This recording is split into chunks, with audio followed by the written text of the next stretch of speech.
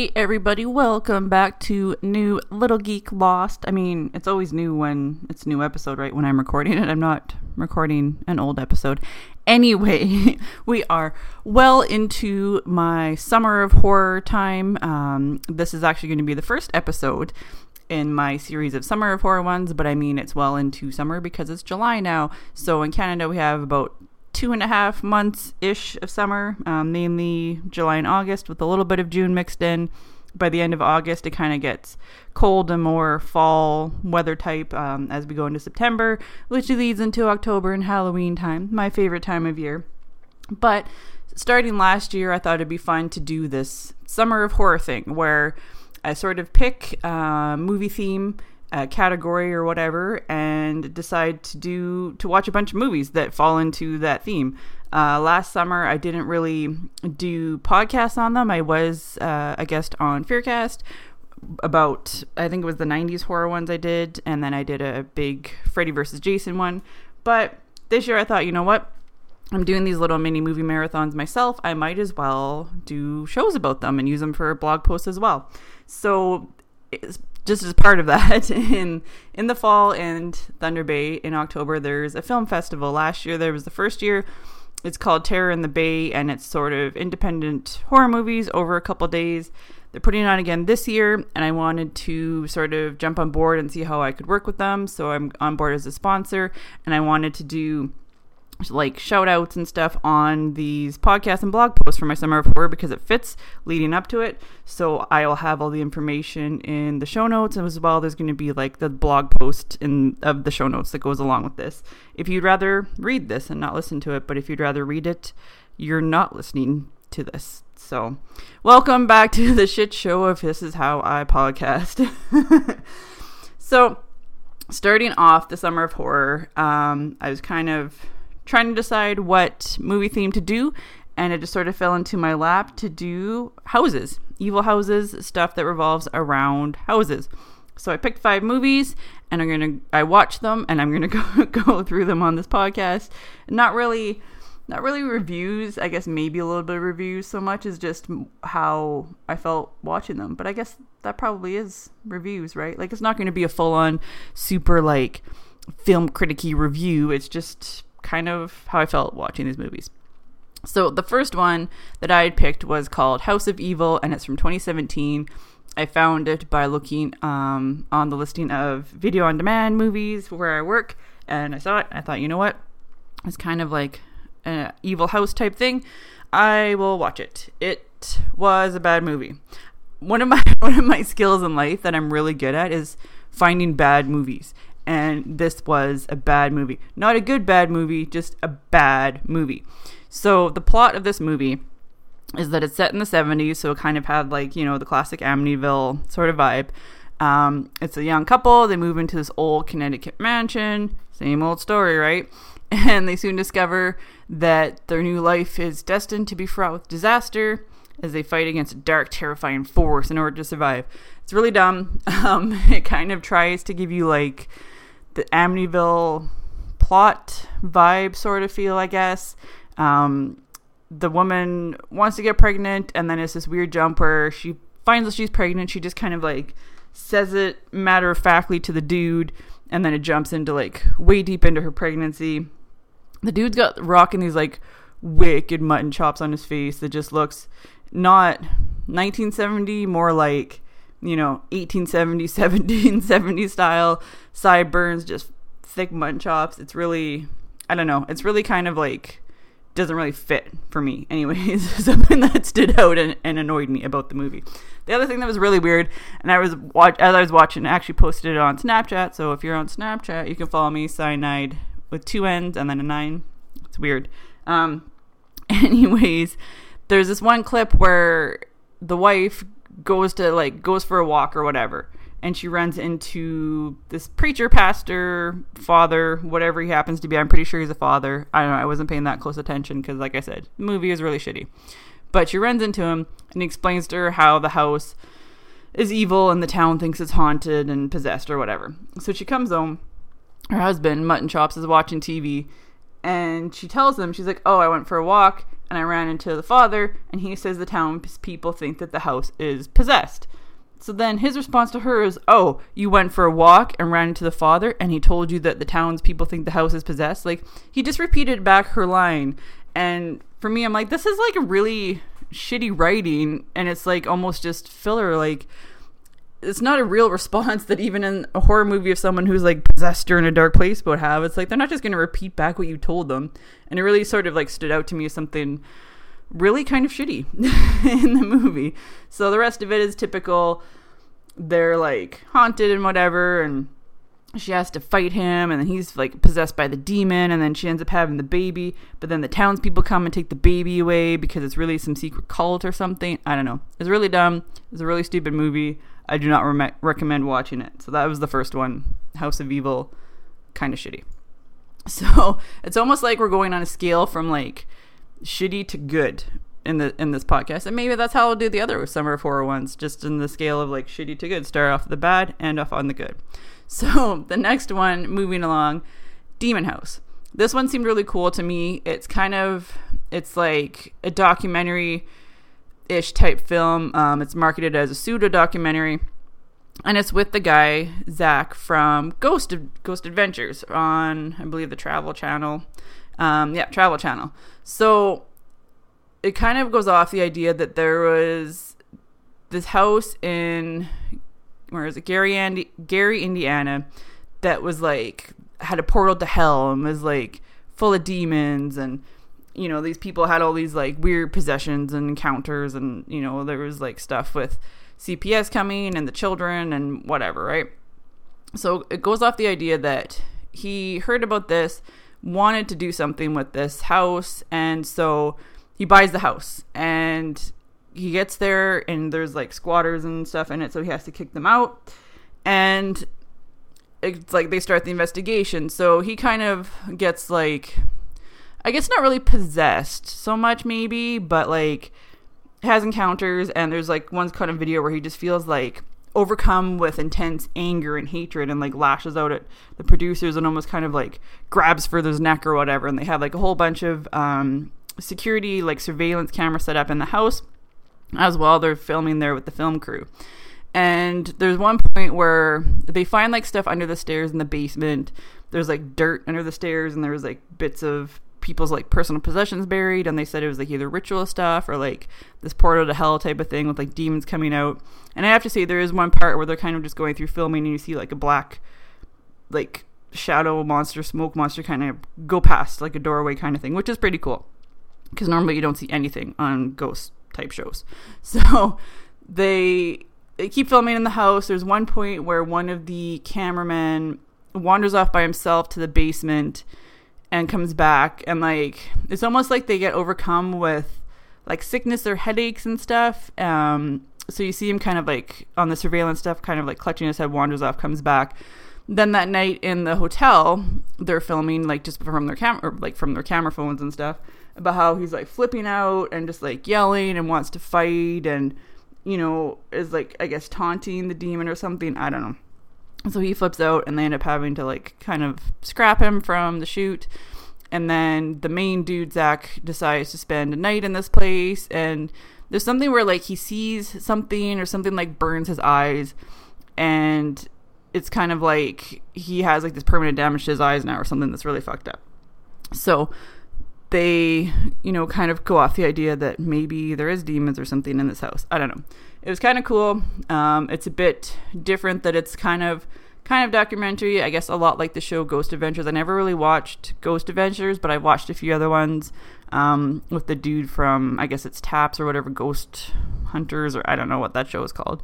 And I watched like Paranormal State and stuff. So it's kind of a cool idea. I don't really know how much of it is real or true, or it's just, you know, put on for the show. It is marketed as a pseudo documentary, so you know, it could be one of those found footage type ones that's tricking people. I don't know, but it's interesting, and I think it's worth checking out. If you are into those ghost hunting and demon hunting type shows, I think that it's definitely worth checking out. Ratings seem to be kind of mixed on it, but they kind of are on those shows in general, right? So I mean, it's more more preference, and I tend not to go off of other people's ratings or reviews. So that was something that I've asked a few people that do like movie reviews and stuff. If you're going in to watch a movie, not necessarily to review, but just to watch a movie, do you read people's reviews and ratings before you go into it, or do you just wait till after the movie? And for me personally, I like to wait till after it. I like to go into a movie fresh and make my own opinions and ideas, because I am very opinionated and have very strong ideas of what I like and what I don't like. And I like to go into a movie fresh, just thinking of what I want to do. And so for me, I will go and watch a movie, and then it's sort of afterwards that I will look up information on it, look up, trivia on it, look up people in the cast or whatever that were in other things, and I'm trying to remember who they were, or just other people's, ratings and reviews, and see if, what I thought lines up what they thought. But I like to go into a movie fresh and read the reviews and stuff after. So if you're one of the people that wants to have a rating review beforehand, then, by all means, I recommend watching Demon House. I do not recommend House of Evil. I will put it in the show notes and probably go over it again, which ones I recommend and which ones I don't recommend. So moving on from there, we are going to go into the Amityvilles, classic house type of horror movies. I decided to watch both of them because it's been a really long time since I've watched either one of them, especially the original one. I've probably watched the remake one sooner because it was a newer one, right? So starting off with the first, Amityville, 1979. Based on the book, which is based on like the real life accounts or whatever, and a case of actually the Warrens, Ed and Lorraine Warren, which are kind of making their way in a bunch of stuff now. So it's a classic movie, a classic horror movie. There's a whole pile of Amityville sequels and remakes and reboots and whatever else, but for these ones you kind of have to go back to the original, to the classic, right? So watching this one, taking into the account that it's a 1979 movie and doesn't have a lot of it's got a different feel. So horror movies in the 70s had a different feel to them. They weren't a lot of necessarily jump scares. They're a lot more psychological thrillers. You think of like The Exorcist and Poltergeist and those kind of ones, right? So Amityville is kind of along those lines. It's kind of builds up the story of this couple that is buying this house. The mom has kids already, and then the dad kind of married into it and is trying to adjust to live with them. They buy this giant house. It's super cheap. The story is that the original family that lived there, the son, I guess, was possessed or something by demons, and they told him to kill his family. So he murders his whole family with a shotgun. That's the story of the house, and I don't know how much of it is actually true or if it's just for the book, and I apologize because I didn't research this super deep. So in the movie, the first thing that stood out to me is they bought this giant house for $80,000, and they're complaining that, that's still kind of high. And for me, in the economy we live in now, 40 years later, it's kind of crazy to think that this giant house, even back then, was $80,000, and that was a little bit expensive for it, because I paid over $200,000 for my house, and it's a modest, just regular sort of 3-bedroom bungalow type house. This is a giant, Connecticut house on the waterfront. It's got a boathouse and everything. So or it's on the river, and it's just, I don't know. That's the first thing that stood out to me. So after that, they're kind of they're moving in, they're moving all their packages in. And the other weird part is this priest just wanders into the house. So, I understand that it's, he wants to bless it and whatever, but they're not home, and he knows they're not home. So he just kind of makes his way in, wanders in, and gets locked in this room. And there's all these flies that come in, and that's part of, I guess, a sign of demons. And it's in a lot of exorcism and possession movies and stuff, just having flies, which is weird to me. The other thing to note, that there is the typical horror trope of a cat. There's a screaming cat. A cat always seems to jump out of somewhere or appear and just scream, because that's what cats do, right? So yeah, I have to have that in a horror movie. The thing I didn't mention, I should have mentioned probably, is it's the Lutz family. So that's kind of a famous name from this movie, from the book, and it's one of those weird things where you hear it in a movie, and then now you can't, if you hear normal people with the name Lutz, you kind of just always associate it, right? that's just one of those things. So the other thing, and it's kind of carried over in all the Amityville type stuff, is how the dad is always cold. And I can fucking relate to that because I am literally always cold. Always cold. Even in the summer, I sleep in like full pajamas with a duvet on because I am always cold. It's ridiculous. So I can definitely relate to him always being cold. The other thing that's weird is like that because it's older, so they have like, you know, typical landlines that not too many people have anymore. And evil seems to go through phone lines, which is strange to me. It jumps through it. It kind of cuts off. It won't let the mom talk to the priest and stuff. So evil kind of, you know, doesn't let you make phone calls, I guess. It's like, nope, I'm going to cut the line off.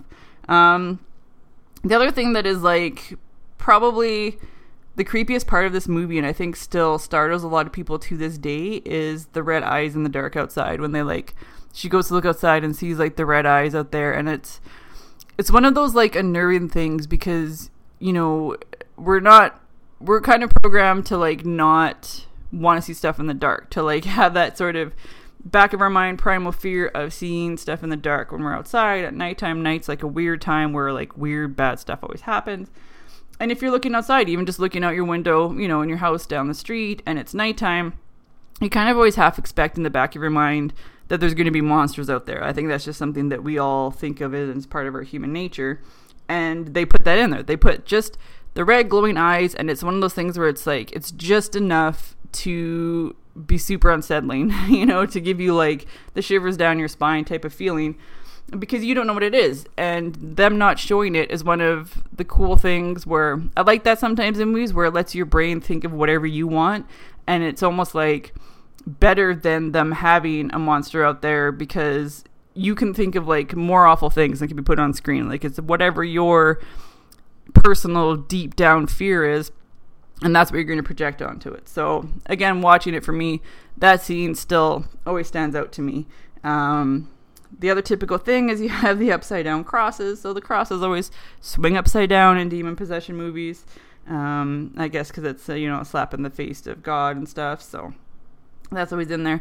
And there's always a storm, which is kind of funny because as I'm recording this, there's a wicked ass thunderstorm outside. So it kind of really fits with this. There is almost always a storm in horror movies, maybe more so in the 70s, maybe more so when it's like a psychological thriller based one and not like a chasing slasher type one. But yeah, like there's always a storm. And then the other thing that I took away from it is sort of like at the end there's like this black ooze stuff in the basement, which I'm guessing is the evil. It was like weird tar and I don't know. So classic Amityville, I think still holds up. I mean, it's one of those movies that, like I said, from the 70s, it's more psychological. So there's not a lot of gore and jump scares and the typical things that you have today, but it's a good story. And I think that a lot of the older ones are probably more story based. And I think that that's kind of what we need to get back to in horror movies. Get away from the found footage, jump scares, startling. Like it's easy. It's easy to do a jump scare. It's easy to do a startle. You just have a long pan and then something jumps out. Big deal. Anyone can do that. I think what we need is good stories. I want good horror stories where it's like, it doesn't take 40 minutes to get to the plot either, because that is one of my biggest pet peeves. An hour and a half movie, it should not take 40 minutes to get to the main plot. But I also like having the actual story, so it's not just all jump scares. So original classic Amityville Horror 1979. I'm going to say definitely holds up. Definitely recommend watching it. So from there, I thought I would do a comparison, or contrast and compare, I guess, of sorts, to the remake in 2005, which is the one with Ryan Reynolds. And I have to say, watching Ryan Reynolds again in this movie being, being sort of like evil and badass with his beard and stuff was kind of amazing. And I did appreciate the eye candy on screen. There's one scene where he's sort of like, it's during the storm and he's all wet because he had to like jump in the water, and he like busts into the room, flings the door open, he's just got his pajama bottoms on. And yeah, like I could just watch that scene over and over again. So that's that's that. So going into 2005, Amityville Horror, again, is a remake of the original one. Typically, I don't like remakes. I usually hate remakes and reboots. But for this one, I kind of wanted to watch it again. And I think that, so dealing with like the It movie thing, and that's a whole separate topic, I kind of changed my tune a little bit and changed my frame of mind, where if it's going to be a movie that's based on a book, then I think that it's okay to do a remake. If it's just you're remaking a movie for the sake of remaking an older movie, then I'm not so into it. But I mean, it's a book. Why can't there be different versions of it, right? There's different versions of comic book movies. There's how many different Batmans, so why can't there be different versions of books? So that is my take on that one, for sure. So going into this one, the 2005 Amityville, I thought it had a better opening. It just, the way the movie was set up and everything. The first one was like a little bit dragged out. This one actually had more of an opening with what happened with the original family. And I just kind of thought it was a bit better that way. And it had a lot more horror movie type of scenes, like with the different axes and just the way things were filmed. And I get that the original one was supposed to be, more psychological stuff. This one is too. It's thriller based on the book. But I think that because it was updated, right? So, I mean, it's lived a lot, like, we've lived more through other horror movies to the point of this one, so you can kind of put that into it. That's just my take on it. Again, follows along the same story of they move to the house. There's, like, a demon that possesses the original family, where the son kills his whole family and kind of takes over, where it's possessing the dad. And he's just kind of like, he's always cold. He's just got like weird, like can't sleep and just thinking weird things. And he thinks that the family's kind of, out of control and stuff. And is just turning into a giant ass to them, basically. And the mom has to protect her kids from him. And, it leads to the big confrontation. And then they like leave, and you assume that, it even says like they've gone, they never went back for their stuff. They just kind of bailed. So it's kind of a happy ending, but the thing that I hated more about this one is when he kills the dog, because I'm like, it's Ryan Reynolds killing a dog. At least they don't really show it, but that kind of just hurt my soul a lot. It is definitely one that I recommend. I recommend them both. I think that watching the original Amityville Horror and watching the remake, either back to back or like close in time, I mean, you can kind of watch them both. It's not going to feel like you're watching the same movie, but it is the same story and plot, and I think that they both do a really good job of it. So that's definitely one that I would recommend. So moving from those, we are going to go to The Conjuring, and again, which is like these last three movies are Ed and Lorraine Warren.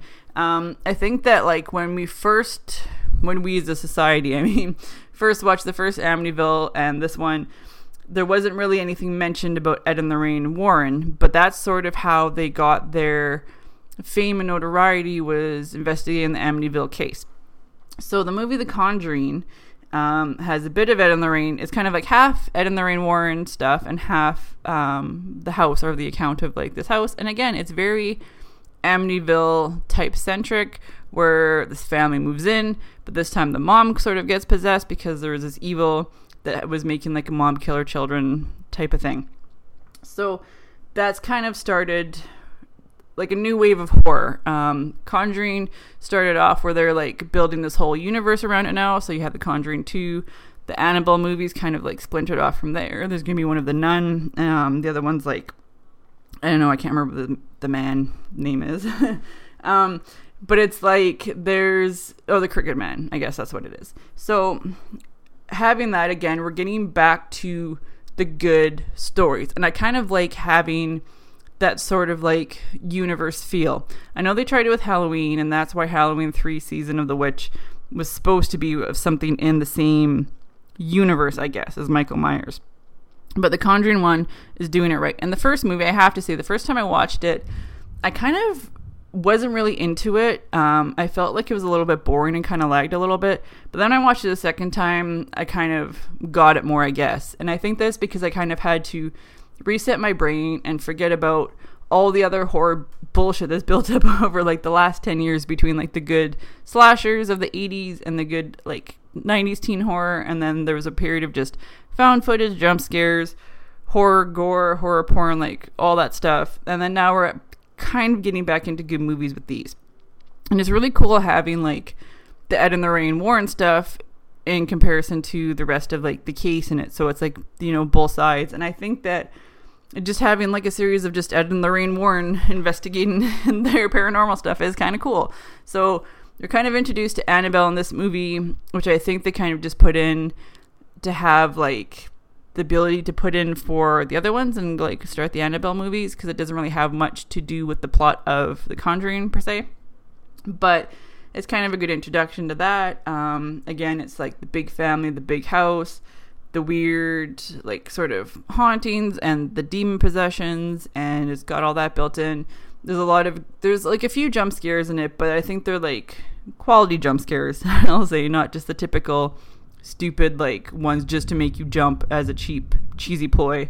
And it's got a lot of good psychological, you know, unsettling type stuff in it. And I think that, again, you know, probably on this list of ones that I'm slowly going up, Conjuring is the best one out of them all. It's kind of a house movie in the fact that, you know, like there's like the demons and stuff in the house that possess them. It's very similar feel to the Amityvilles, that's for sure. But I like it. It's nice that it opened up the universe for these other ones. It's kind of weird because Conjuring and Insidious were out around the same time, and having, I guess, Patrick Wilson, I think it is, it's in both of them. It's a little weird, and I think people get mixed up between them because of that. But I prefer the Conjuring movies over the Insidious movies because I don't know, those are different ones. So going back to the whole thing. So Summer of Horror, let's go starting with like the worst and going into the best. House of Evil, again, it's a terrible movie. I would not recommend seeing it. Demon House, I would recommend if you're into those sort of pseudo-documentary, ghost hunting, demon hunting type of shows on TV. It is a good movie for that. Original Amityville Horror, yes, watch it, still holds up. It is a good movie if you like the old style 70s psychological thrillers. Amityville Horror Remake, if you like remakes, if you're willing to accept them into your lives, I recommend watching it, even if you just want to look at Ryan Reynolds' body, because we can objectify him. We're allowed to. And going off of that, we'll go into The Conjuring. Definitely recommend seeing it. It is a good movie. It holds up. It's got a good story. It leads off the whole Conjuring type of universe with like the Annabelle movies and these other ones that are coming up. So I would definitely recommend it. So that is my first Summer of Horror episode for 2018, which is going to make this sound old if you listen back to a couple of years from now. I will do up a show notes post to go along with this. So I'll have, again, the list of the movies and sort of a quick overview of my thoughts and opinions on them as well. So be sure to check that out and let me know your thoughts. Let me know what you thought of these movies, if you're going to watch them, if you have already watched them.